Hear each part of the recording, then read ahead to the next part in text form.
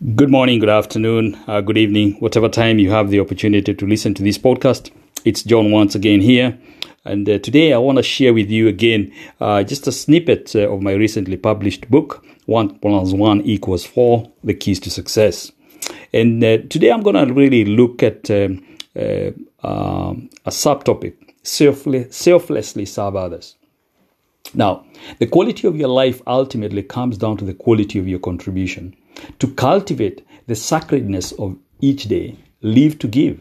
In elevating the lives of others, your life reaches its highest dimensions. If we all come from the same source, which we do, irrespective of what label we give that source, then how is it possible for us to be different? We are all one. There is no difference between me and anyone else. I may have acquired different results, but the essence of who I am and who you are is the same. When I refer to having different results, I'm talking about the material or physical aspects of life. I may live in a bigger or a small house than you. I may drive a Hyundai and you may drive a Bentley. You may have acquired more financial resources than me, or I may have a bigger and more muscular body than you, and vice versa. However, all this does not mean that I'm better off than you, or you're better off than me. I'm no better off than you, and you are not worse off than me. We just have different results in our life. Essentially, who I am and who you are the same. We are one. Understand this. What we acquire or gather can never be who we are.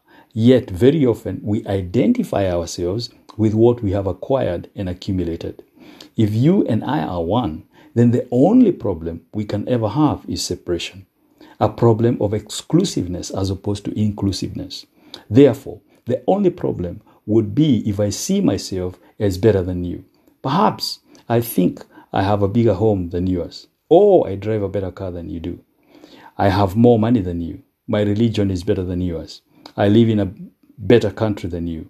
I am more beautiful or handsome than you. And on and on and on it goes. The only problem we ever have. If there is no difference between you and me, at the core of who we are, then it naturally follows that if I treat you well, I'm treating myself well.